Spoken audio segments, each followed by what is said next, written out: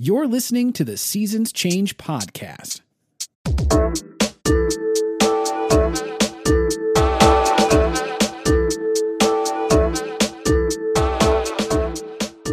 Oh yeah, it's time for another episode of Seasons Change. I'm your host, Vactor, and I've got the always angry Jeff W. with me. Jeff, how you doing? I'm good.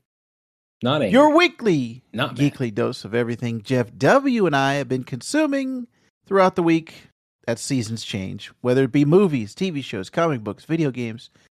Every week, we like to start off with our comic book corner and then go into our main discussion. At the end, Jeff and I give our recommendations for things that we want you to check out. So this week in the comics corner, Jeff, I want to talk about Exploding Giraffe. Have you heard of Exploding Giraffe? I've not heard of this yet. So this is actually something that I emailed you, but I'm sure you didn't know the name of. Yours goes to spam. This is Brian K. Vaughan's new Substack. Oh, So yes, you did mention this, yeah. Well, he has his own, remember he had his own service? He still has that. That's Panel Syndicate, which I highly recommend. Yes. Panel Syndicate, you can pay what you want. So even if it's, even if you're Wonder Rob from the Geek So to Speak podcast and you don't want to pay a single penny, you could do that. You can type in 0.00 and you can get these comics for free. You can get PDFs, all kind of things for your digital tablets. And they're not, there's no shame in it, Rob. You don't find these comics on the ground and hide them under your jacket. This is all free. Now, if you want to support the creators, which I would highly recommend, you can do that. But Panel Syndicate is always adding new stuff. Because remember when it first started, it was just like one or two books. That was when you and I first heard about it. What was the main book there? It was that one. It was about the cloud. I mean, I read it when it came out, and it's been a minute. Well, the very first one was The Private Eye. And that was Brian K. Vaughan and Marcos Martin. They also did Barrier together. Now, Marcos Martin is one of the best artists, let alone Brian K. Vaughan being the best writer. So they've got that going. I want to read this Friday. Maybe I'll talk about that on an upcoming episode. But that is also Marcos Martin, but it's Ed Brubaker writing it. So I really want to get into that because Ed Brubaker is one of the best as well. So Exploding Giraffe goes all the way back. Now this is Brian K. Vaughan and Nico Heinrichsen. How many issues are out, or is it right now? There's 2 parts, and they're doing it weekly. So it's only been around for 2 weeks now. This week was the second week, and let's just say it is not safe for work, Jeff. Yeah, you're not gonna want to check that out when you got your boss looming around the corner. Let me just say, this is just an inside joke for us. Wonder Rob would really enjoy. There's a lot of websites that Wonder Rob goes to, on here, and it's very, very friendly for Wonder Rob's eyes. Let's put it that way. There's a lot of wieners in here? Well, I'll let you read it. I'll let you go over to Exploding Giraffe and check it out. So far, like I said, it's only been 2 parts, but these are not like full issue length. It's just a couple pages at a time. And Brian K. Vaughan talked about kind of wanting a weekly thing and wanting to work with Nico again, which he had done Pride of Baghdad with. That's where the Exploding Giraffe comes from. Because if anyone has not read Pride of Baghdad, fantastic book where Brian K. Vaughan and Nico anthropomorphize some animals. They're in a Baghdad zoo. It gets bombed, and the animals get out. But there's an infamous exploding giraffe head panel that became famous around the internet. So Brian K. Vaughan just said, all right, let's just lean into it. Let's just call ourselves Exploding Giraffe. So highly recommend what's coming out of their Substack. And Substack in general has a lot. They do other things, right? They do like blogs or anyone can start a Substack and start a blog, but all these writers are getting in on it now. So you can subscribe to everybody's Substack. I was looking at what's his name, Grant Morrison's. I was looking at Tom King's. Like all the the best comic book writers are putting out these Substacks, and then they have a direct channel to their audience. Let alone people like our friend William Goodman putting out Substacks of what he's talking about Yeah. So this Yeah, seems maybe. to be the current Yeah. way that writers are getting their content out to people. Mhm. And you can pay, you can subscribe to people's Substacks $5 a month, $10 a month, which I did subscribe to Brian K. Vaughan's because there's exclusive context. It's kind of like a Patreon. There's exclusive content that you get only if you subscribe. There's Mhm. it's a direct channel between the artist and the fans. And Right. that's what Panel Syndicate is like that too. It's not going through Marvel, DC, these big companies. It's a direct channel for these Mhm. creators. So I'm a huge fan of Panel Syndicate and what these people are doing on Substack. So Yeah. definitely check out Exploding Giraffe because it's Brian K. Vaughan. Yeah, I was saying, and yeah, this falls in line with we had that Brian K. Vaughan discussion however many weeks ago or whatever, where it's like he seems to be on like, just in terms of who he's working with, he's typically like his biggest like, I mean, I guess the biggest books he works, have women artists, or woman artists, and he seems to be, one of the leaders of the his thing, Panel Syndicate, like. He's kind of always on like I don't want to say cutting edge, but that's kind of the only term I can think of. But yeah, Yeah, I and like it's that. Like, one of our favorite writers is consistent. Like, he is not like it's not the Nolan of forcing me to go to a movie theater to see a movie. Like, he is like very much like into the new technology and exploring the options. yeah. And it's also funny because he will tell you himself. I was reading some Saga letters pages, and then also in the Substack, he Mhm. has an email that he sends out to people. Oh, thanks for joining our Substack. He actually considers himself kind of like a not tech savvy person, Yeah. and like doesn't know how a lot of these things work. But Substack makes it so easy. It's almost like Yeah. think about Squarespace for a website. It's Mhm. just all right. I'm gonna do Substack because it's just the easiest way to do it. But like you said, give him credit because not everybody's doing it. And if you're going through the big companies, you're not going to get compensated as well unless you're like Brian Michael Bendis or you're striking Mhm. these deals where Marvel or DC is like super loyal to you. Image is the way to go because that's where you get the best deals as a creator. You own your creations. Number one, it's like owning your masters in music. Yeah. So And I feel like I like just from a a consumer perspective of like I like my money to go right to the people that oh are yeah, creating yeah, it. yeah, yeah. Not that like hey, I know Marvel needs like offices and stuff like that, but like when we get out of like the giants of Marvel, like they're never going to struggle for money, especially with the movies they're putting out. So when you have a guy that's like Brian K. Vaughan, I like to give him my money directly in certain ways. Oh yeah. Yeah, so I'm 100% behind that. So definitely check out Exploding Giraffe. The issues, I still don't really know what's going on in the story right now, Mhm. but it's I already have faith in Brian K. Vaughan. He's gonna. The book is called Spectators, by the way. He's gonna craft a great story. Now, I will say the one thing that I'm a little bit down on, particularly on the book, the Uh-huh. art. I don't know if it's the coloring or just kind of because they had to put it together, independently. Yeah. The art is not the same level as Pride of Baghdad, which Nico worked Okay. on Yeah. previously. So when you get a chance, Jeff, check it out. Like I said, it's a quick read. It even has a way to do it into the Panels app.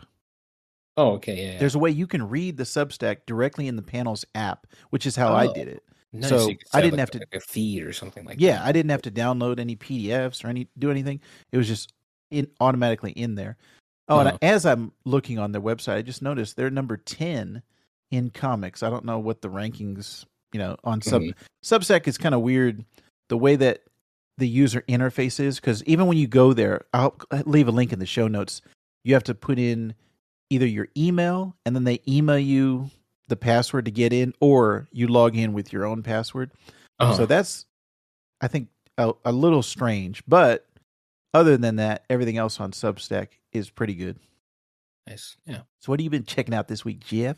Yeah. So the other day, I was going through stuff because I was like, oh yeah, let me, I'm always trying to find, when we do the comics corner, I like it to be new because I feel like there's so many things out there that like we could do a new thing every week. Like I don't want to like continually update the same thing every week, Oh, yeah. unless there is like Saga. We will always talk about when that issue comes out, we're going to be talking about it no matter what. Right. But so like basically what I do is I'll go to our legal comic vendor and browse through comics online on the internet, if anybody's listening, and look through stuff. But the thing I've been checking out this week, and initially when you're browsing through stuff, it's usually like the cover art that will kind of attract you to things. Obviously I think that works for any kind of book or any kind of medium. Like the cover art, what you see first. So I've been reading. It's called The Fourth Man, and I've never heard of some of these things. And this is where I was interested to get your take on some of the names attached to this. It's AWA Studios, which I never even heard of this before. But the cover, it looks like it kind of looks like like a '90s, early '90s, late '80s type of vibe. Looks like a car dealership, and there's blood. There's a dead body in a car, and it has like one of those like wacky inflatable tube man, Right.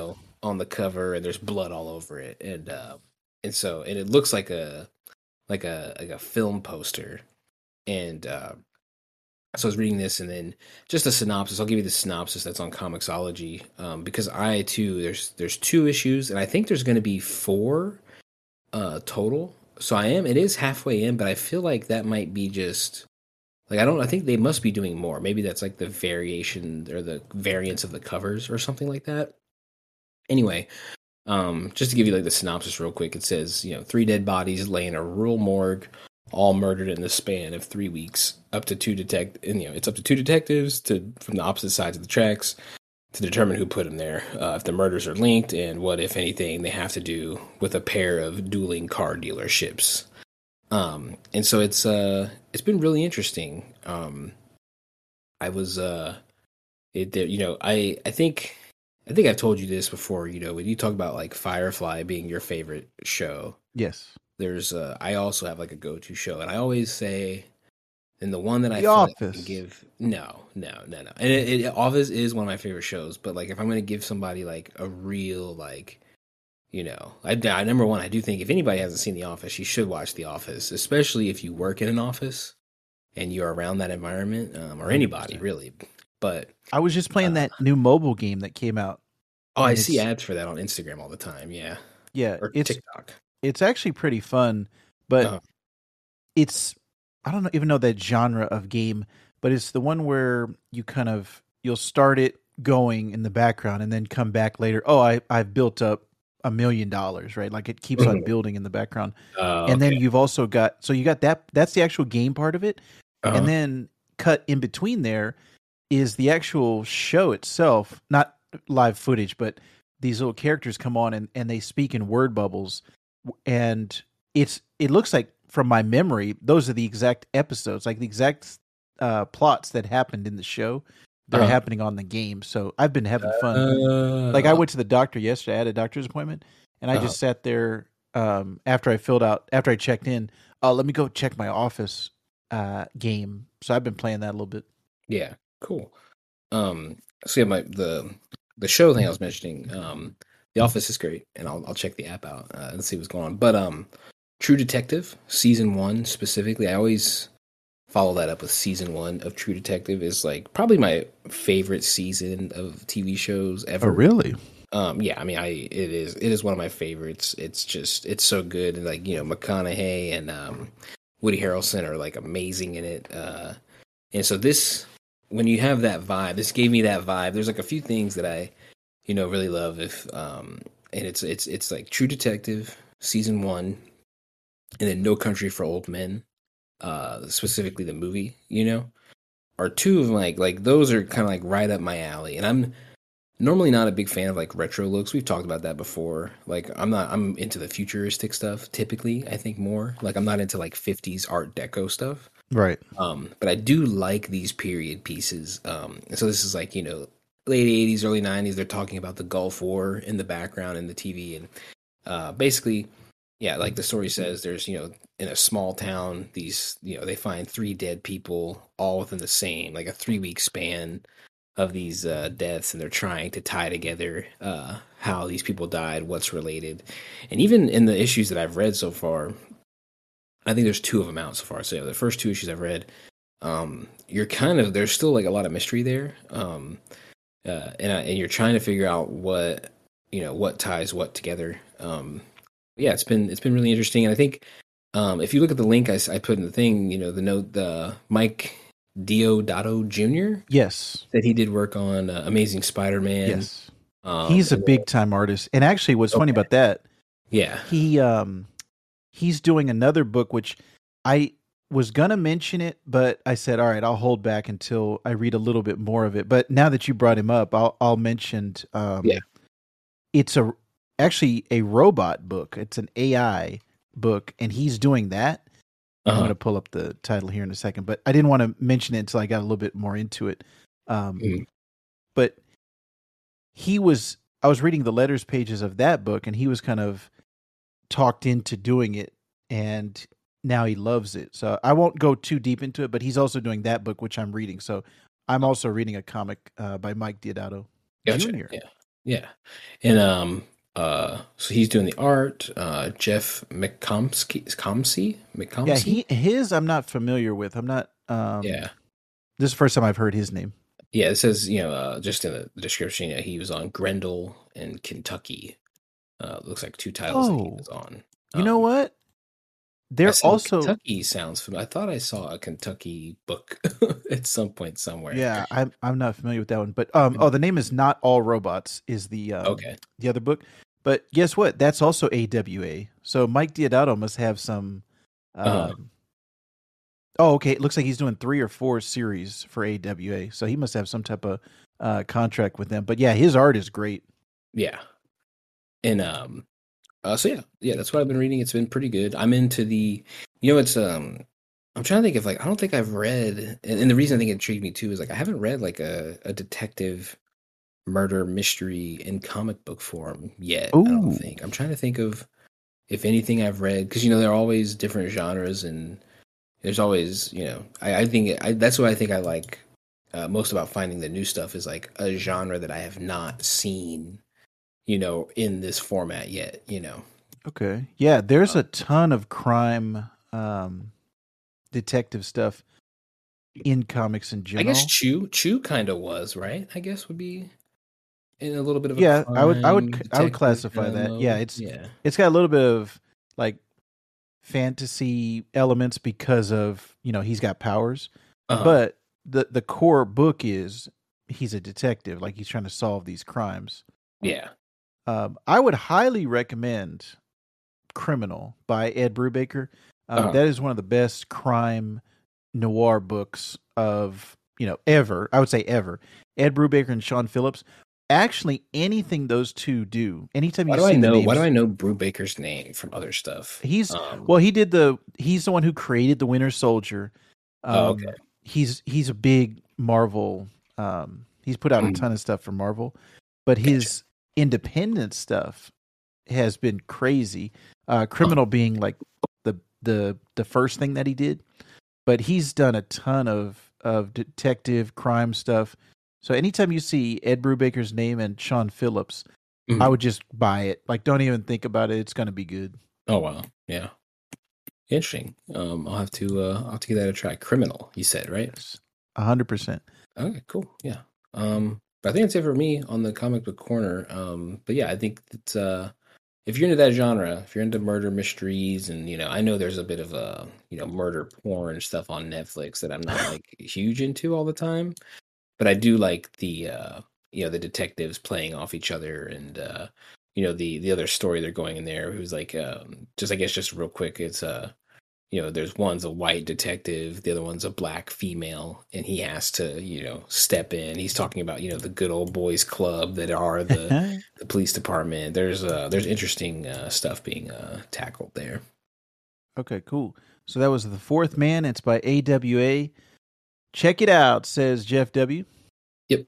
All right, let's get into our main discussion this week, Jeff. The Book of Boba Fett finished. Now, we talked about episodes 5 and 6 on previous shows of Seasons Change. Now, episode 7 came out. Now, we don't have any official confirmation that there's even going to be another season. So I guess I'll just say it's the finale. I don't know if it's the season finale or the show series finale, but it's done. Book of Boba Fett for right now has finished with episode 7. And, Jeff W. tried, he tried last week to pin it on me that I had just completely changed and everything was different. I was singing a new song. Well, let me go back to my old song, Jeff. And let's just say at the end of the show, I'm still left with the question, why? Why did Boba Fett need a show?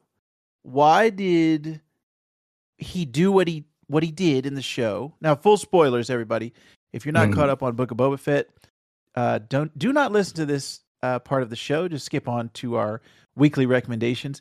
Also, by the way, Jeff, our sister podcast, Geek So to Speak, reviewed the entire season of Book of Boba Fett. They didn't do it episode by episode like we did, but they are doing the entire season. So definitely check their episode out. As we record this, it's not out yet, so I haven't listened to it. But I'm sure Robin Schaff put out a nice product for everybody to listen to. So check out Geek So to Speak. But Jeff, can you answer the question for me? Why does this show exist? What was the point of the Book of Boba Fett? Shows what happened to Boba Fett. What do you mean? But why? If we already had Mandalorian. No, we want to see Boba Fett. We want to see the clone. Okay, you specifically, Jeff. After this season has now finished, can you honestly say that you care about Boba Fett now? No, I don't. That's the point. I don't. That's what I'm saying. Nobody, if we didn't have Mandalorian, maybe, then it would be like, oh, okay, my interest in this character is higher. Can I talk about, there's a couple, I guess we'll just cover this now.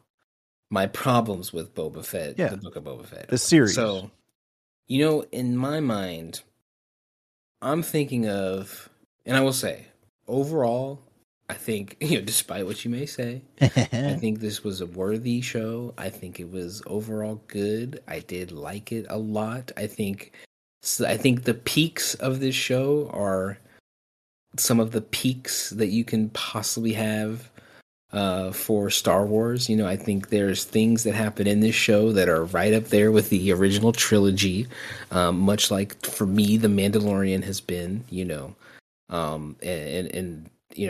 would say there's stuff, in Clone Wars, there's things that are new, but, if we're talking, prequels and stuff like that, I'm not a huge fan, but they're fine movies. But I think, a lot of the stuff that's covered in here was worth it. I think some of the stuff in the season, let's say, getting Ahsoka and Luke in the same frame, on screen together and talking together. And now, confirming they knew each other in this, canon that they're creating, seeing the development of Baby Yoda and, getting other stuff. And I'd even say, seeing, Boba Fett getting out of the Sarlacc pit or whatever. And, there's problems I have with the character.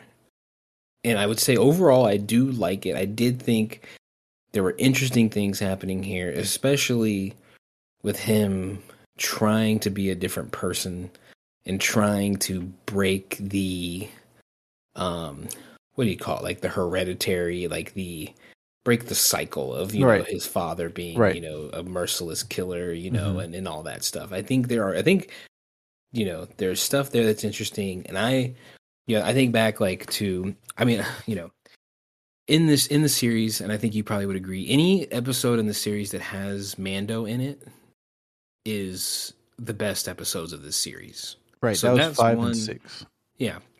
So that's one of the negatives, I think, because it's not overall negative, but I think it's like, hey, you kind of have to bring him in to elevate this, in my opinion, a little bit.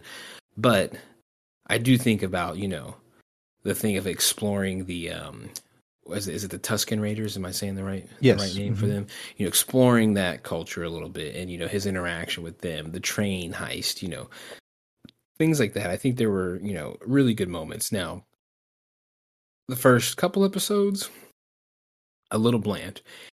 And I guess the things I don't like about this is number one, the amount of times you see him. He basically doesn't wear his helmet the whole show, Right. which to me is part of the. I think it's why Mando is so popular. I think it's why Mando is so good in some aspects, because you don't see him take off the helmet. Like, there is the mystery. Mhm. There is the, you get it'd be like Vader walking around with his helmet off, like he's not going to be nearly as popular as he is when he's full Vader outfit. You know what I mean? So I think that sucked about the show. I didn't need to see what's the actor's name? Tamura Morrison. Yeah, I did not need to see his face that much. Yeah. As much as I could have, or at least hey, every once in a while. But like, how about maybe not every single episode has his helmet off for 90% of the show, right? And I think they didn't. And I know he went through a change with the Tusken Raiders. I know that happened. I just don't think a person would change that quick. And I think remember I texted this to you in the middle of me watching the finale. I was like, he's so wishy-washy. It's almost like the daring and the adventurous part of Mando, where he's like, you're like, okay, he's gonna get out of this and he's gonna make it, and then you're kind of like anticipating his next move. Whereas like Boba Fett, every time somebody's like, no, we shouldn't approach it that way, and he's like, oh, well, let's do it. And you're like, all right, fucking do it, I guess, dude. I mean, you don't have any kind of idea. You're not planning anything out here. You're supposed to be, one of the best bounty hunters of all time, if not the best. And you all you do is like your whole character. I think they got lost a little bit in him trying to be a good guy thing. Yeah. Where he was just like, I'll take everybody's suggestions. Oh yeah, I'll take that. And it just like, to me, it weakened the character a bit. Yeah. If I had to say what my negative feelings about the show, I know you have other stuff too, but that's for me where I'm like, it's a little weak. Well, what was crazy about that is like Fennec, Ming-Na Wen's character, Fennec Shand, she's really the one that comes out looking like the BA, like, best bounty character. Hunter, that's who I thought Boba Fett was going to be, where she takes out the entire council or whatever, all the mayor. The end of this finale. She takes out all of them.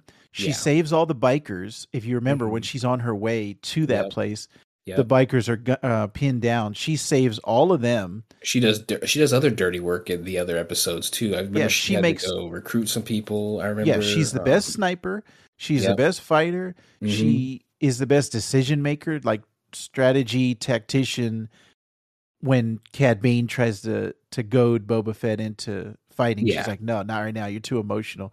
Like everything that she does, you figure that's what Boba Fett would have did, or that would have made it the Boba Fett show, versus now I almost feel like it's the Fennec show because she made all the decisions and he just backed her up, So yeah, I agree with that. And you look at The Mandalorian versus Book of Boba Fett, there feels like one cohesive idea behind each season of Mandalorian, right? Like you feel like the first season, the journey of finding out Grogu and what's going on with him. And then you also had the Mandalorian backstories as well. This is the way, and expanding upon all that stuff. And then season 2, just more of that. And there's like a clear through line of the season. Like, oh, okay, we're starting here and we're going here. With Boba Fett, I almost felt like the Sarlacc, I didn't need to know, because even the answer that they gave us wasn't even that satisfying. Because which is like, it was almost like the thing that's spoken about a million times, and they just do it, and so you're kind of like, well, there it is, I guess. Yeah. And you've had like 40 years. Now, this is if you're a longtime Star Wars fan or Boba Fett fan, you've had like 30, 40 years of wondering, oh yeah, how did he get out of the Sarlacc pit? And they had stuff in the Legends, that was before Disney bought them. All of those storylines in the novels and in the comics of how Boba Fett got out. But then to see this version of it, it was kind of just underwhelming, which is actually my thought for episode 7 itself. I don't think the whole season was underwhelming because we got episodes 5 and 6. Yeah. There's no way that the whole show was underwhelming because we got those things. But the finale itself to me was underwhelming. And there's a couple reasons why. Number one, it was the same as the Sarlacc pit. Like, oh, okay, that was the end. That was it. And number two, it felt like there was no stakes because why was, they never quite explained what was his end game. Even Cad Bane asked him, like, what's your angle? Like, why? And he's like, the answer that he gives is, these are my people. I must protect them. Wait, why are these your people? Like, there's no loyalty that Boba Fett ever had to Tatooine. Hey, now, they share melons in the street at the end. Now, the Sand people, that makes sense, right? Those are his people. Okay. Yeah. But the townspeople in Mos Espa, like, what? Who cares about those guys? Like, they don't care about you. They didn't. I guess my only counter to that would be, do you think he feels a loyalty to the Tuskens? Like, it's more of a planet thing rather than the city. Like, hey, I owe it to the people that inhabit this planet too. Well, that would, if he said that specifically, then that would solve all of my like confusions and disappointment.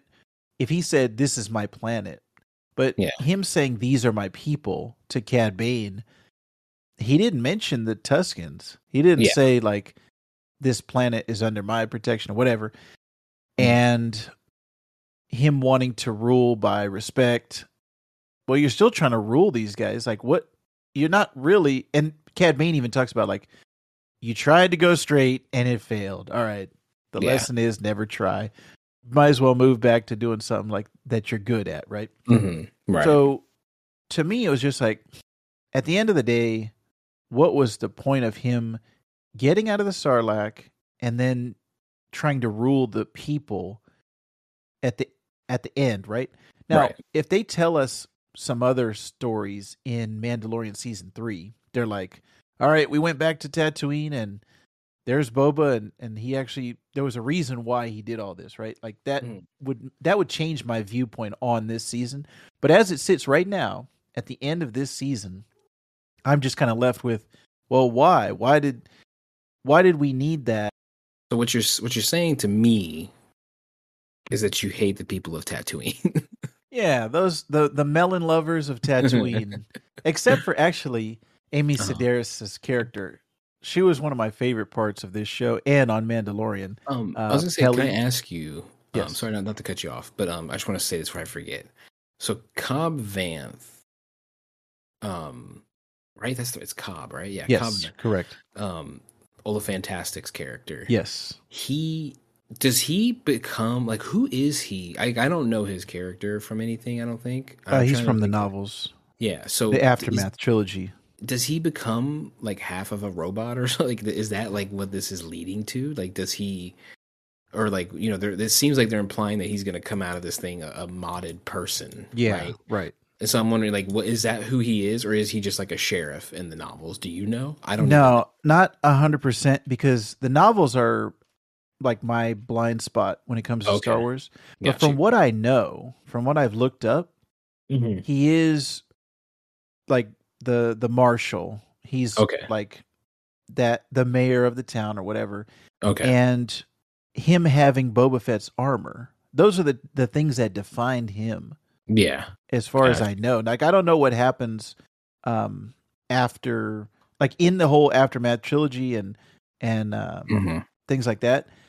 But I think the way that they're trying to set him up, now he's obviously going to come back. He's not dead. Maybe he becomes the mayor of that town, and that maybe they join with Free People or whatever, or Freetown, and he is the mayor, and then that leaves Boba Fett and Fennec free to go do missions. Okay, yeah, we can fly off planet. We can go do something else. Yeah. That's what it seems like. But yeah, as far as his character, he's not famous for having a artificial arm or something. So It's yeah, I was gonna say. So yeah, I was gonna say back to what you were saying. Your favorite characters. I was thinking of that, and I'm like, he was. That's confusing to me. What's happening there? yeah. Well, besides him being Timothy Oliphant, like really in the series itself, nothing really happened to make you love him. It's more of the actor portraying him that was endearing.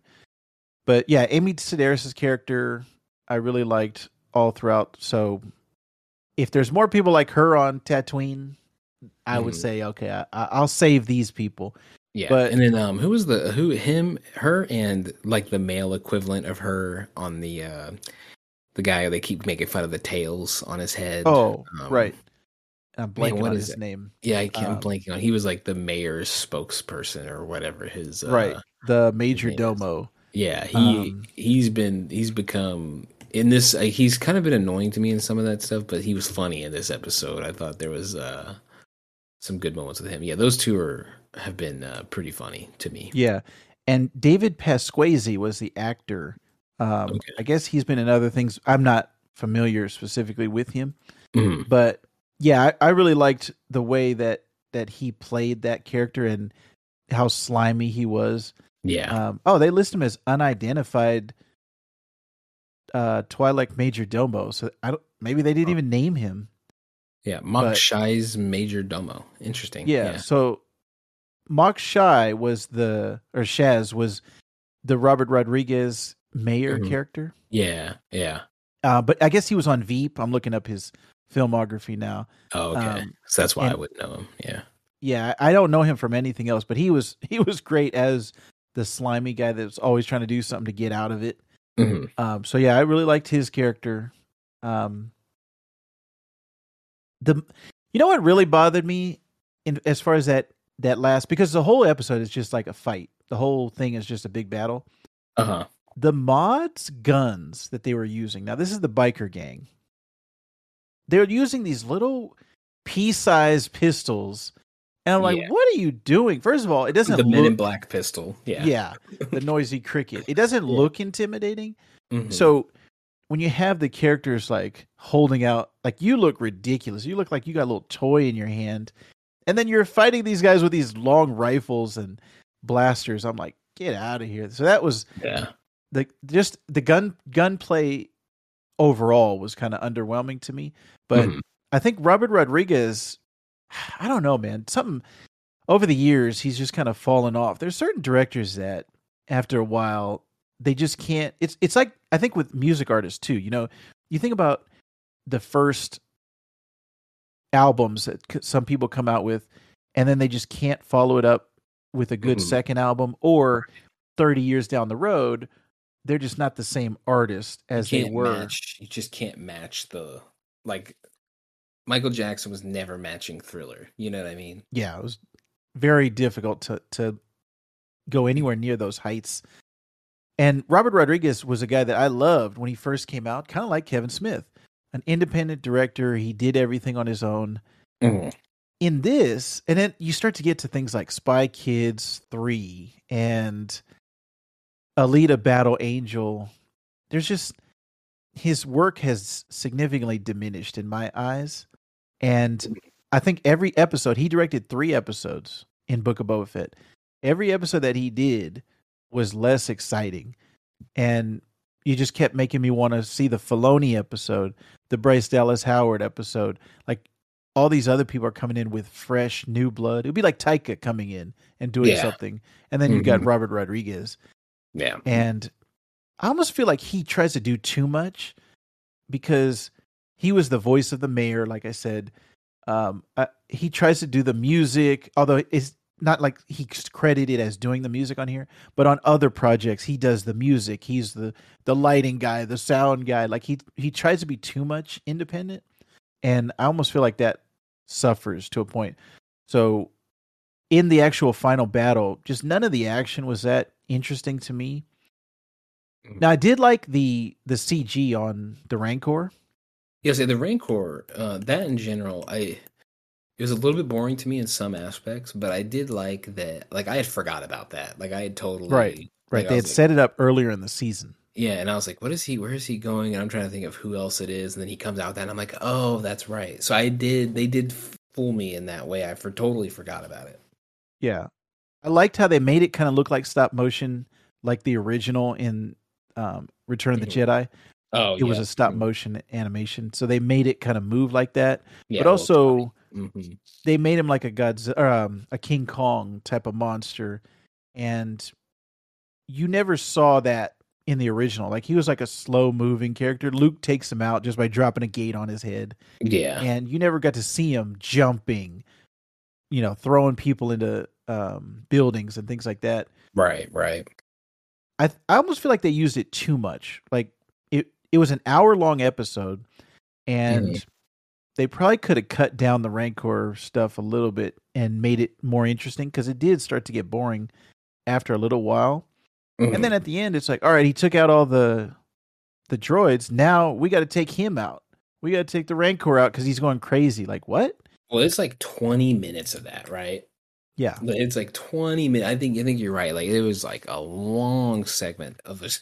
I'm trying to think of any other scene or any other thing that happens for 20 minutes in any of the Mando or Boba Fett or any of these, Disney Plus series. Like not a lot goes on for 20 minutes almost. right. But this Right. definitely goes on for a minute. Yeah, it was a little long. So that was, that was something. But overall, it was just like I said, very underwhelming to me what happened and where Boba Fett ends up Hmm. versus where he started out. And it was a story that I wasn't clamoring for. It was a question. It was like the Han Solo name reveal. Why is your name Han Solo? Like Oh, nobody asked that question. I didn't really care right. about Boba Fett at the end of it. I cared about Grogu. I cared about Mhm. Mando, Ahsoka, Luke, all the elements that came from the Mandalorian. I cared Yeah. about. Oh, and Cad Bane, which was from the Clone Wars. Yeah. But We need to talk about him yeah, because Boba himself, I just didn't, overall just didn't care for his yeah. And character. I think you were also a little predisposed because like you said when when the season started, you were not big into him either anyway, right? Right. But yeah, Boba Fett as a character, So I you just didn't never, come in with the like, hey, I'm excited for this, like yeah, even before the show. yeah. I never found his armor to be intriguing. Now, when I watch Mando, I'm like, yeah, this is great. Now Mhm. I can kind of I see what people liked about Yeah. Boba Fett. Yeah. Now I get that with Mando. Yeah, and even I was hyped for this show, and I still and I would say I overall liked it, but I would say that Mando is the superior version of Boba Fett. Yeah. They somehow miraculously just did another different Mandalorian, and it's just probably one of the best ones. If we're talking about like Bo-Katan and whoever else, like Mando's probably the Mandalorian. You know what I mean? Like the Mandalorian face. Oh yeah. I But I think we're want to gonna talk get a about uh, you think we're gonna get a Bo-Katan show? Is that yeah. what I you're think we're saying? gonna get a ton more stuff with her Mhm. Yeah. and the whole the dark saber bringing Mandalore back. Hmm. I think Sabine Wren is going to be introduced. She's from Rebels, and Hmm. she's Mandalorian because there's Okay. not very many Mandos running around now. Because we Yeah. saw in that episode 5, it was like the armorer, and then Vizsla, who was voiced by Jon Favreau, and Yeah. Mando, and that was Yeah. it. So Right. that was their whole creed. Yeah. The That whole was the idea is they whole got kind of wiped too. yeah. They're kind of Jedi-esque in that sense, is that there's been um a purge of their Yeah, kind. Yeah. and just like the Jedi, there's like loose ones running around. Like Sabine is out there, Hmm. Bo-Katan is out there. We saw her group that had Sasha Banks in it, like that Yep. whole group. So Yep. yeah, there's a ton more coming, I think, in Mando season Um, 3. And then I But was gonna yeah, say, just if we could talk about the Cad Bane thing real quick while it's yeah, on fresh on my mind. A couple weird things about that.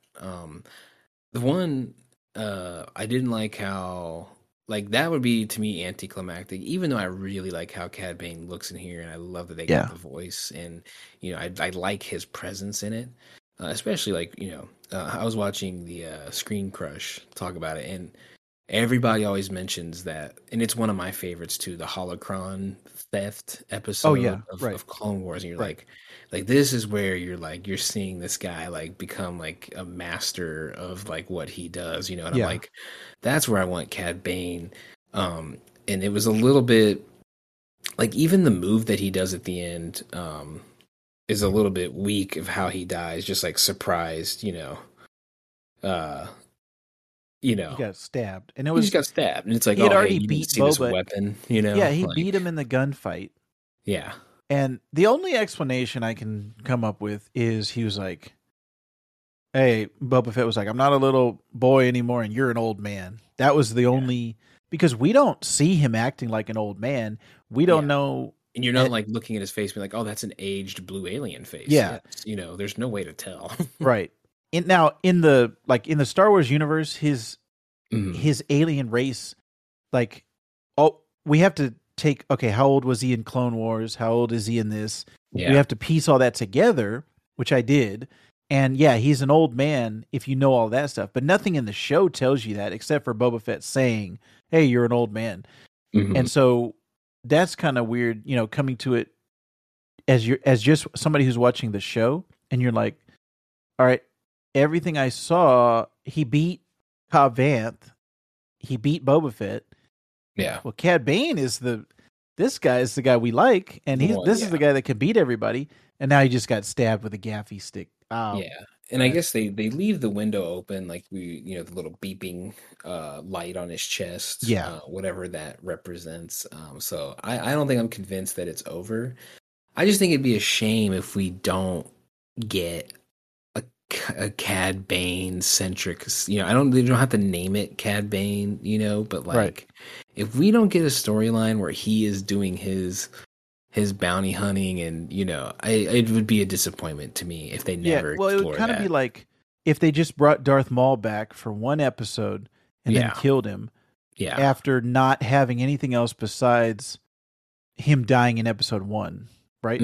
yeah, And you'd be like, well, I saw his beginning and I was seeing his ending. What about everything in between? That's kind of how I felt with Cad Bane. You see him yeah, in Clone Wars, you see him in Bad Batch. Maybe we'll see him some more in Bad Batch season 2, which is coming later this year. yep. But to see just if this is his end, it was not a very satisfying end for me. hmm Now, hopefully he isn't dead, like you said, having that beeping. What's weird is I was listening to Peter Soretta on the Slash Film Daily podcast, and they always do recaps of all these. He was uh saying in the audio description of the episode, which I never look at, but Oh, like subtitles. yeah, there is a specific one where it's not just the dialogue, it's the actual, it tells you what's happening. So Yeah. Boba hears this in the background. It'll say that instead of, just the subtitles, Oh, you just the get like caption. stage actions Yeah, on the the audio thing. description Yeah. of it Uh-huh. said the life was leaving Cad Bane's body. So I don't know, take of it what you will, what that means. But also in that audio description, it made a point to point out the beeping on his chest. So yeah, we don't know what's going on there, but he's a Dave Filoni creation. Hopefully Filoni's not done with him and he'll bring him back for something else. Yeah, and I think you can go back in the timeline, do whatever you got to do, but if we don't Yeah, get we can anything out of definitely him, have a flashback somewhere. Like I said, in yeah, Bad Batch, that we Mhm. already saw him in season 1. yeah, So he's at his peak, I think, in that series. That's yeah, right around Order Mhm. 66, right around, the end of, right after episode 3, but before episode 4. So it's right in the middle there. So we Mhm. definitely could have that.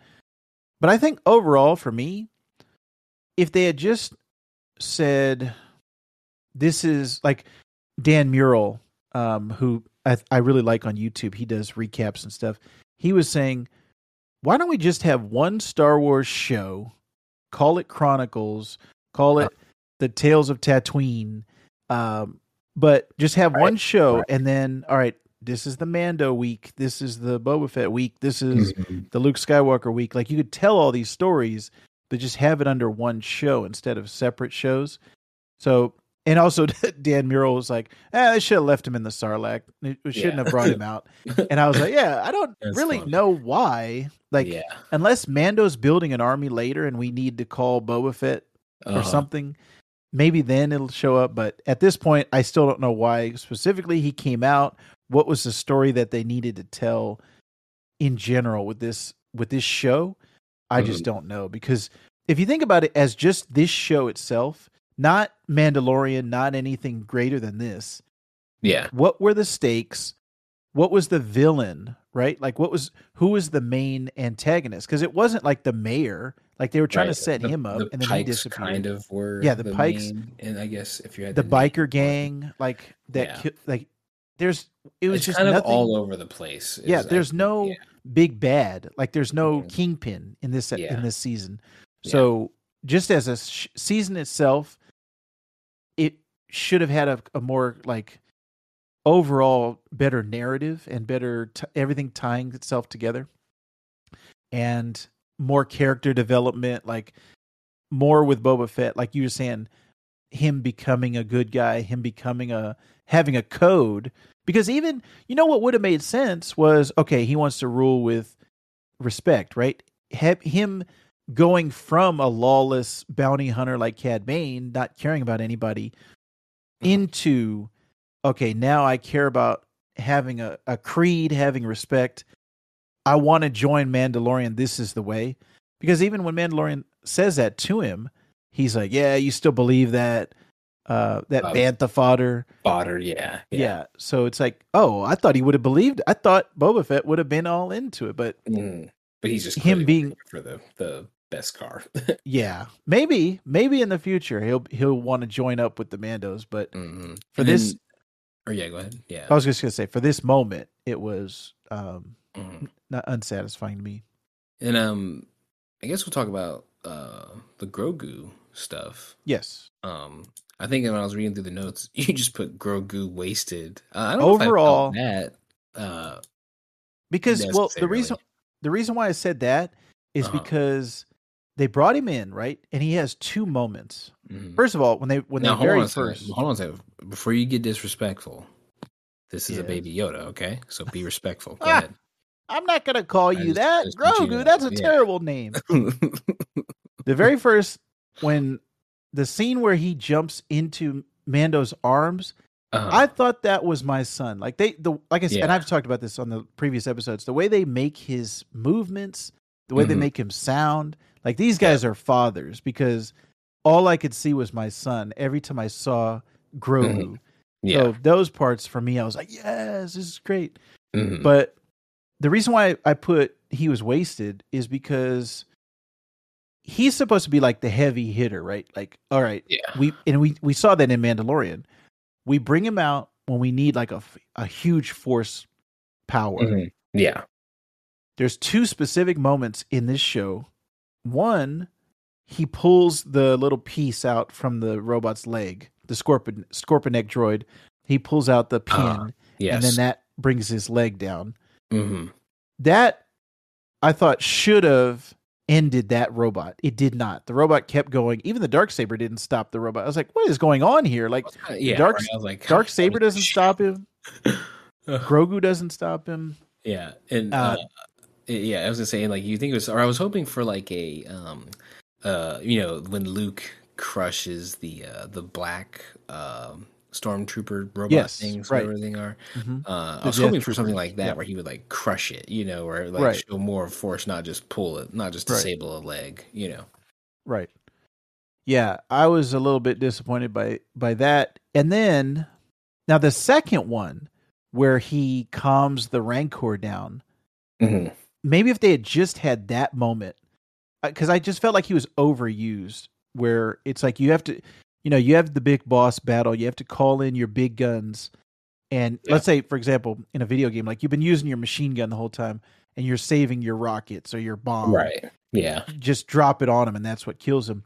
With Grogu, less is more, I think. Only having him do that one time, that would have been fine. And him making the choice of the Mandalorian's armor over Luke's training, I want to see the ramifications for that. Like what's going to happen. And we're going to have to wait until Mando to see that.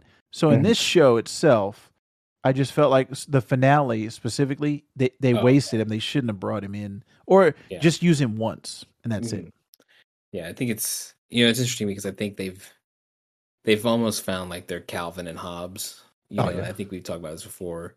That I think like anytime you have them on screen together, the show for me has been like clearly this is going to be this is the marketing. This is the these are the moments. These are like people love these characters. I don't know if I'd say wasted, but I know what you mean. It's like he's definitely in there to like move the plot along, maybe not necessarily for anything else. Whereas and that even previous episodes, like, hey, he's here, you're seeing his backstory, you're seeing that he like I think maybe the significant thing here, if I'm reading into it more than just like what happened, like like clearly like he chose, Mando. So he's left that. So like, even though not much has been said, like there is still a significance to him just being there, right? Like there is, implications from that, right? Right. Yeah. So definitely, there was a lot of things in the finale that I enjoyed, but they could have shortened it. They could have cut down some of the Grogu stuff, some of the Rancor stuff, some of the action stuff, because even the battle kind of got boring. 20 minutes of that is like Jesus Christ. Because you have to have some variation. Yeah, well, actually, when that sick spin move, dude, that he did, that really set it off. That spin move is hilarious. It's all over TikTok and Twitter. Everybody's talking about it. It was funny because Mando does it also, but most people are talking about that.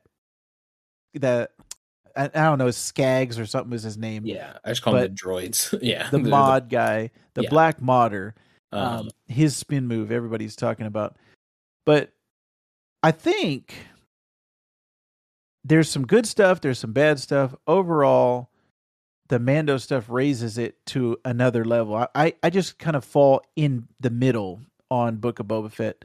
I didn't hate it. I didn't love it. But the Mando stuff definitely brings it up. All the Filoni stuff raises it to another level. I did want to say something real quick, Jeff. I forgot to mention, or I guess I did not learn until later, when we were talking about the Luke Skywalker stuff, we had mentioned that Mark Hamill did his voice. And he's credited in the show. So that's why I thought, oh, okay, he did the voice. And we haven't seen the behind the scenes thing yet. That hasn't Are they doing one of those? Do we know? I'm pretty sure they are, because they just came out with that assembled for Hawkeye. So it seems like they're doing it for every Marvel and every Disney show. Or I'm sorry, every Marvel and every Star Wars show. So I'm pretty sure there's going to be one for Book of Boba Fett. Gotcha. But I found out from that Slash Film podcast, Luke's voice was from archival footage that they fed into a computer, and the AI spit out his voice. And what was that? What was that? The Anthony Bourdain documentary. Remember that? It was that basically. And you know what's crazy? This technology exists in a program called Descript, which I was using for editing podcast. And it has an AI feature in there where you can just type something and it will read it in Jeff W's voice. Like if you give if you give it some samples, it'll actually manipulate your voice and put it out there. So I think this technology is definitely coming. Like I don't think anybody's stopping it. Yeah, and it's like I know you're not like on the TikTok, but they have there's like a TikTok voice that people use for like the subtitles or like the text in a video. Oh, right, yeah. And that sounds like somebody's talking. Like it's annoying, but it's like there's a guy's voice, and maybe I'll find one and like link it if I can, but it sounds like a person talking, and you're like, that is pretty impressive. That they like, I mean, it makes you think like, hey, you can't trust a phone call anymore. You know what I mean? Because it's like it sounds so real. Right. Yeah. That is, I remember when I saw that, like I want to say 2012, they had put out a press conference. I can't remember which company it was. It was some big corporation, and they had put out, look, we can manipulate the audio. And I was like, all right, that has some serious moral ramifications, and you can't trust because it's already, you've already got Photoshop and and CG and stuff where you can't trust your eyes, but now you can't trust your ears. If you hear somebody's voice, they may not have said that. That may be AI. Anyways, that's what they did with Mark Hamill and with Luke Skywalker. I think it was some mixed results. It's still not perfected yet where you're like, oh, I can't tell. That's not Mark Hamill's voice. Because theoretically, if they only took clips from him from that time period, that should sound perfect, right? But it ended up sounding like robotic, like no emotion to it.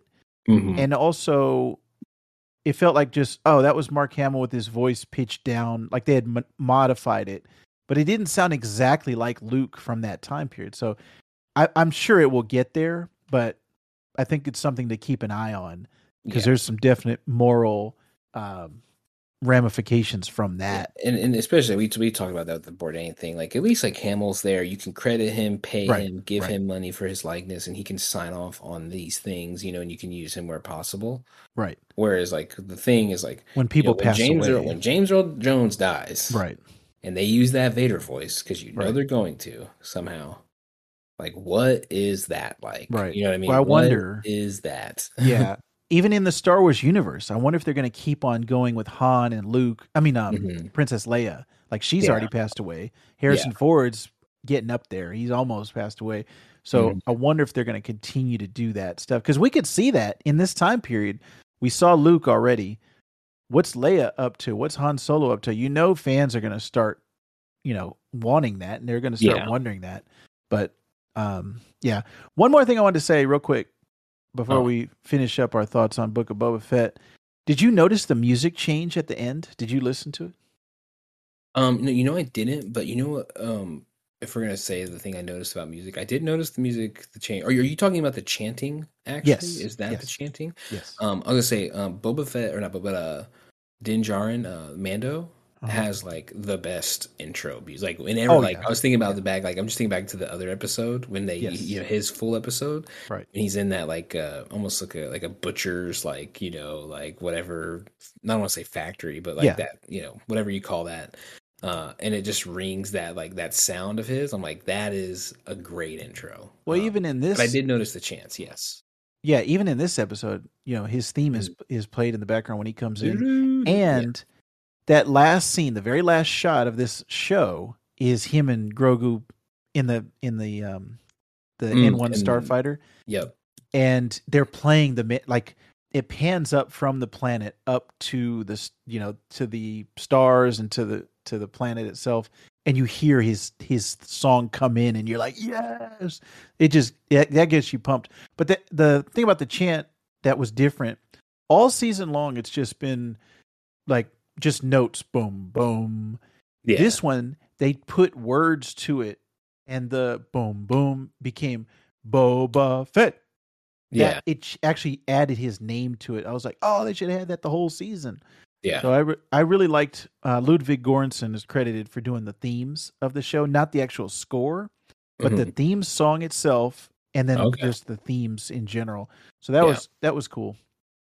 But as someone that we know might say, Jeff, there was a lot of pew pew in this one. There's a lot of pew pew, very little plot or character development. And I just felt like the pew pew wasn't done very well. That's all some people are there for. Yeah. Excellent. Did you have anything else to say about Book of Boba Fett? No, I think I'm good. All right, cool. Let's get into our weekly recommendations this week. What Jeff and I think you should be watching or consuming. There's a Showtime documentary called We Need to Talk About Cosby. And it's written and directed by W. Kamau Bell, who is a stand-up comedian that I like. Who is also in my recommendation that I'll talk about in a bit. But yeah. It's a 4-part documentary series exploring Bill Cosby's descent from America's dad to alleged sexual predator. I have watched half of this series so far. Have you had a chance to watch any of it? I have not had a chance to watch any. I was trying to find the episode that I was trying to find the other day. I've been waiting to get a full season. And, Oh, okay. in all quality, if you know what all I'm saying. Yeah, Wonder Rob, if you can find it for us, just drop a link. Yeah, we know you're big into that world. Yeah. All 4 episodes are out on Showtime. And there's actually a podcast that KCRW did of The Business with W. Kamau Bell. So I'll leave a link in the show notes. I haven't had a chance to listen to it yet. I'm a little bit behind on The Business, but I'm pretty sure it's going to be good. I found the first 2 episodes to be exactly what I wanted. It's exactly what I thought it was going to be and exactly what I wanted it to be.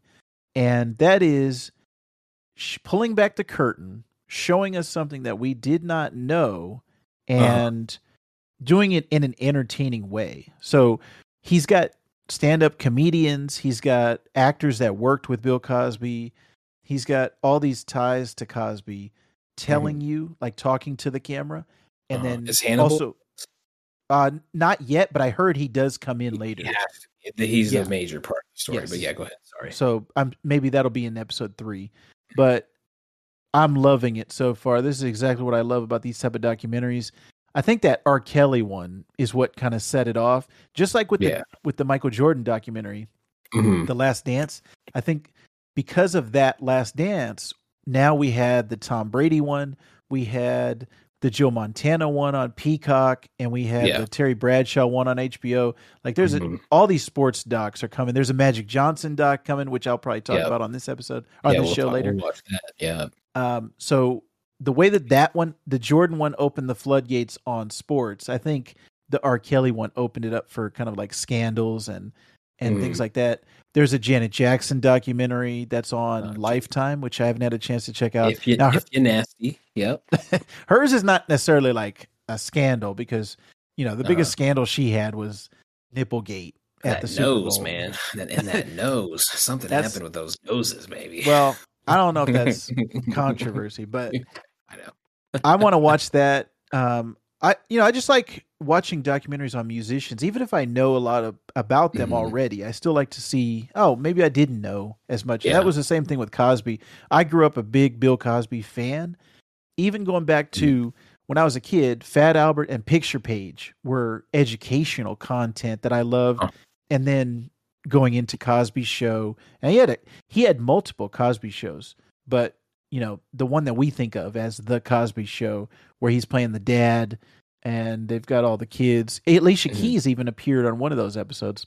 That's a little side note, but the fact that he's out now, which I didn't even know, like I hadn't been keeping up with the trial or whatever, all the proceedings, but he's also, I'm going to say this, hard to look at for me. Oh yeah. But anyways, all that being said, at the end of the day, I still I don't want to believe it, but I'm not saying, it's not possible. He could never have done that. No, it's very possible. He definitely could have done it. Yeah. And there are some very strange things, like red flags that go up when you see you see all the things that happen. But I can also see it being explained as, this is like his maturity level. This was his the way that he grew up, things like that. It is innocent, but it can be taken as, hey, wait a minute, there's something strange here. Anyways, Cosby's the same way, where it was like, and R. Kelly too. I didn't want to believe it, but then at this point now, yes, R. Kelly and Cosby both. Yeah, it'd be very hard to say that those guys are not guilty of what they were accused of. Yeah, and just the amount of evidence, and I think you look at both of them. Both. Some people would look at the Michael Jackson thing and be like, "Hey, this is still a little bit questionable," and you don't know. But I think I try not to think about it too much on that one because I just don't know myself, and you don't want it to be true. He didn't have 500 kids coming out. Yeah. Like both Cosby and R. Kelly. It was like, you guys, not only are you dumb for doing it, but the amount of times you did it, that just showed you just thought you were never going to get caught. Like the fact that Cosby was doing this, and in the documentary, they have testimony from women from the 70s, maybe even the 60s. And I haven't gotten to the 80s yet in the documentary, but they have, you're pretty sure this guy's been doing it for the entire time, his entire career. And the other thing that's kind of interesting about the documentary, which I didn't know, he was almost like leaving breadcrumbs throughout his career, where he was like saying jokes about Spanish Fly, about, it's kind of funny if you get a girl drunk, like if you put a little nigga in her drink. And you get a pudding pop and a pop it, And it was like, whoa, wait a minute. Now that we have this context for these things, that's very strange. It's like, was his conscience, even if it was subconsciously, right? Like, was it him trying to get caught or him trying to tell on himself, or his guilt of, hey, I'm doing these things? And the whole time he's doing it, he's married with kids. And it's like, dang, there's so many things wrong about this. But I think your concern, and when we were talking about this in our Discord, was that it would paint him in the light of, well, he's not a bad guy. You know, you should take it with a grain of salt, right? Or like, really what it is to me. And I think the thing that becomes a major problem, and it's the hardest part about doing these documentaries, I think, especially if there is more gray area, right. Is trying to discredit people who were victims. Right. Like if it's some random model that Cosby was with, Cosby has, even if Cosby gets in trouble and he loses his career, it's kind of like the thing of where, somebody's like, man, I feel bad for that, really famous athlete. Like, I don't. He goes home to his mansion and he's rich. You know what I mean? Like, hey, sucks you lost a football game, my dude. But guess what? Your life is great. It is fine. Who cares about a game? It's the same thing here where it's like, hey, even if Bill Cosby gets, caught with this, and like, and if he doesn't get in trouble, who gives a shit? He's rich. You know what I mean? And like, I think it's, I'm always conscious of when people who have everything to lose come out and to try to discredit. That was my fear of this. Yeah. Yeah. And I don't think in the 2 episodes I've watched, I don't think that's what's happening here. But like what you just said was kind of, which makes me more intrigued, which it does. Like, I'm like, okay, now Yeah, they're pretty hard on him. And they also try to show you the good things that he did to show you as a conflict. Like, okay, why people are like, I know people. I was telling you about the person I know that is very much like, he is innocent, and you're just like, it is hard to not cringe when that person is saying that, Right. Yeah. Well, to me, it's very interesting thinking about, it's not black and white. This is a human being, and human beings are flawed. He could be an advocate for, racism and slavery and things like that. But then at the same time, he could be doing these terrible things in the background, and you just did not know about it. So it's not, he's Hitler.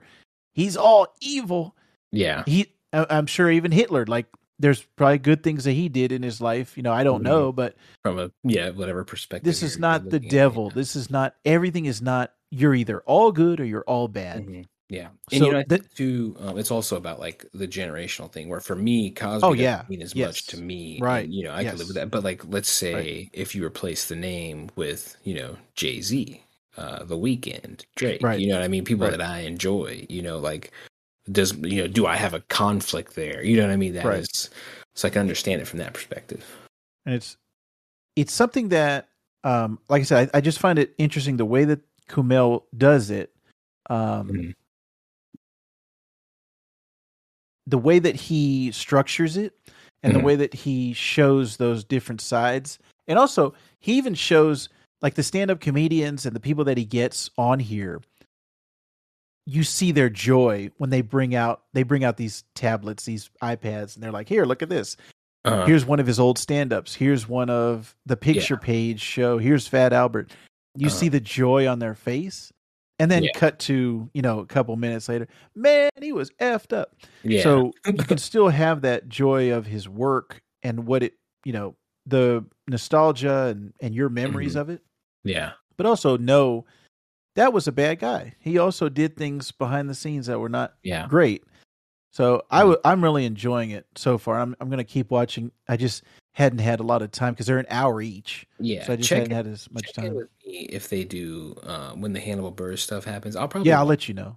but let me know if he's in it, because if he's not in it, man, like that is like one of the most interesting things to me is, when he's talking about, because Bill Cosby, I think if you're a fan of like rap music and stuff, it's kind of the Oprah Winfrey, Yes, yep. where she would not interview rappers, she would not talk to people, and she would always, say, I remember that, bitches and hoes and all this stuff. And it's like, well, hey, like at a certain point, Oprah, you're missing out because you never interviewed, let's say, Jay-Z. I'm sure that happened, but like, you're missing a large part of like culture if you're not interviewing rappers right now. And that's why, like, there's all these little, like, I don't like these things, but there's like these little podcasts out there that are blowing up because they're interviewing people that are the leading music of the culture now. They are interviewing them, whereas like Oprah wouldn't, where she probably should have. And I think that's interesting here is, the Hannibal Buress thing, or the reason this backlash kind of kicked off. And I think that's gonna be the most interesting part if they can get him to talk about it some on there too. Especially with Camus who's doing the show. I think, he was like, hey, pull your pants up, guys. Don't curse black people. Like that's Hannibal's joke, know. Right. He's like, screw you, Bill. You rape people, like just the like. And I think he had said it before, but just like somebody recording that on their phone in an audience, uploading it to YouTube, like set off this like it wasn't Hannibal, wave, going on talk shows. Oh, Bill Cosby, we need to boycott Bill Cosby. It was just a joke in his set. Yeah, I don't know if it might have even been in something before, but it was like it just like how that moment. Yeah, came to I saw him live around that time. Yeah, and it was a great. It's just a great joke. It's a well-constructed joke, but also you're like, wait, what? Yeah, you're like, it makes you think. And I think that's what, I am super interested to get his perspective. I really hope they do, because I think, number one, I do like Hannibal, but then also I think this situation is very interesting. Yeah, I've heard, like I said, that he's in it. I just haven't gotten to that point. But real quick, before we move on, also, I think it's interesting what you said about the sports star going back to his mansion. You're not feeling bad about him. One of the things I thought about with Cosby and R. Kelly too, but Cosby even more, was think about how long they got away with it. Right. Like we're talking about decades of R. Kelly doing it, and then Bill Cosby's even longer because this guy's in his 80s now. He's like 84, and he's been doing it since the 60s. And how much is, how many people didn't have a platform in his eras, like. Right. Well, think about even just when you Google Bill Cosby net worth, and it's like, oh, he's got $400 million. Like just that alone, he could afford to pay his legal fees. Like he could afford to live in mansions all his life. And also the power and influence that comes from having that much money. But yeah, it's just kind of crazy where it's at now. And when we look back after he dies, or we look back on his life, how much did he actually get punished for that? And we see R. Kelly now is in jail, but how long was he out and enjoying the, all of his riches, enjoying how much his money brought to him. So I think all of that stuff is interesting.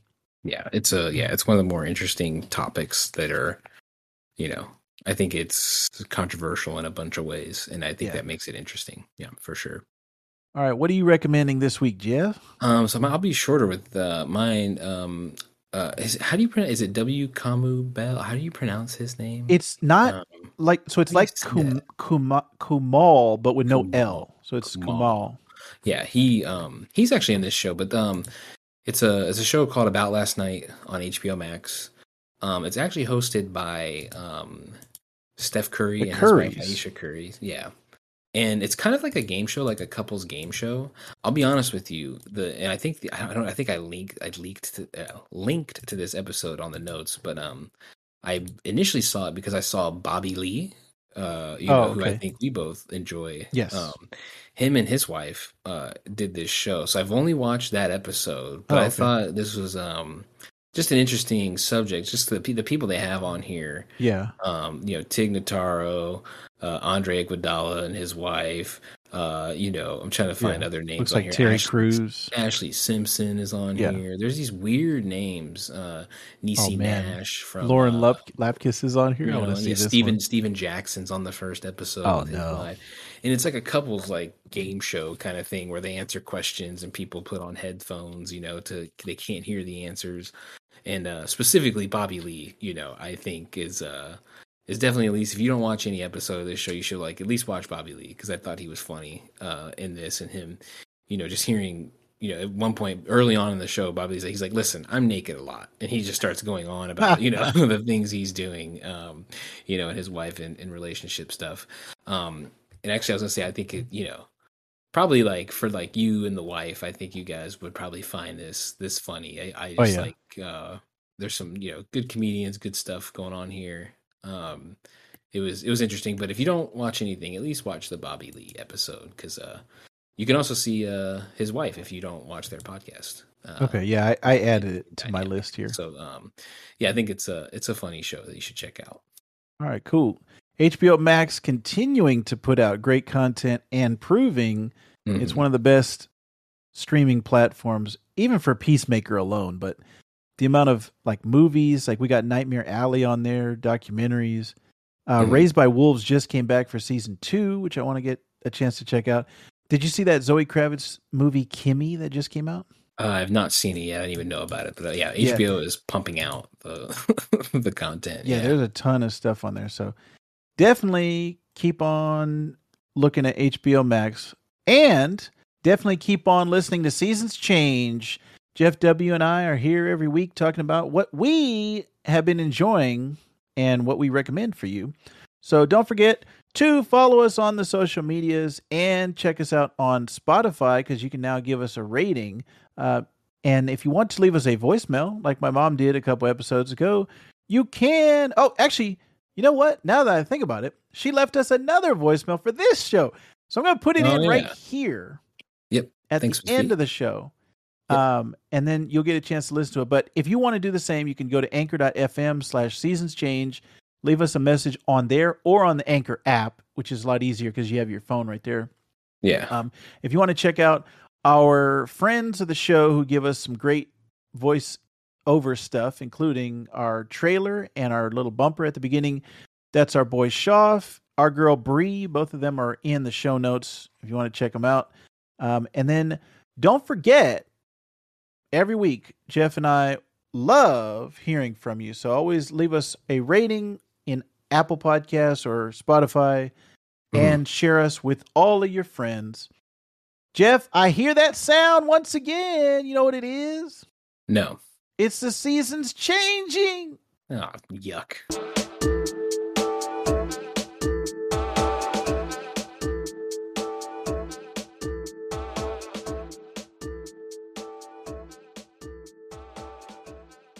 And Shoff's here too. Oh, yeah. Love me some Vactor and Jeff W. Angry Boy. Keep up the good work, guys. All right. Talk to you later. Johnny, sayonara.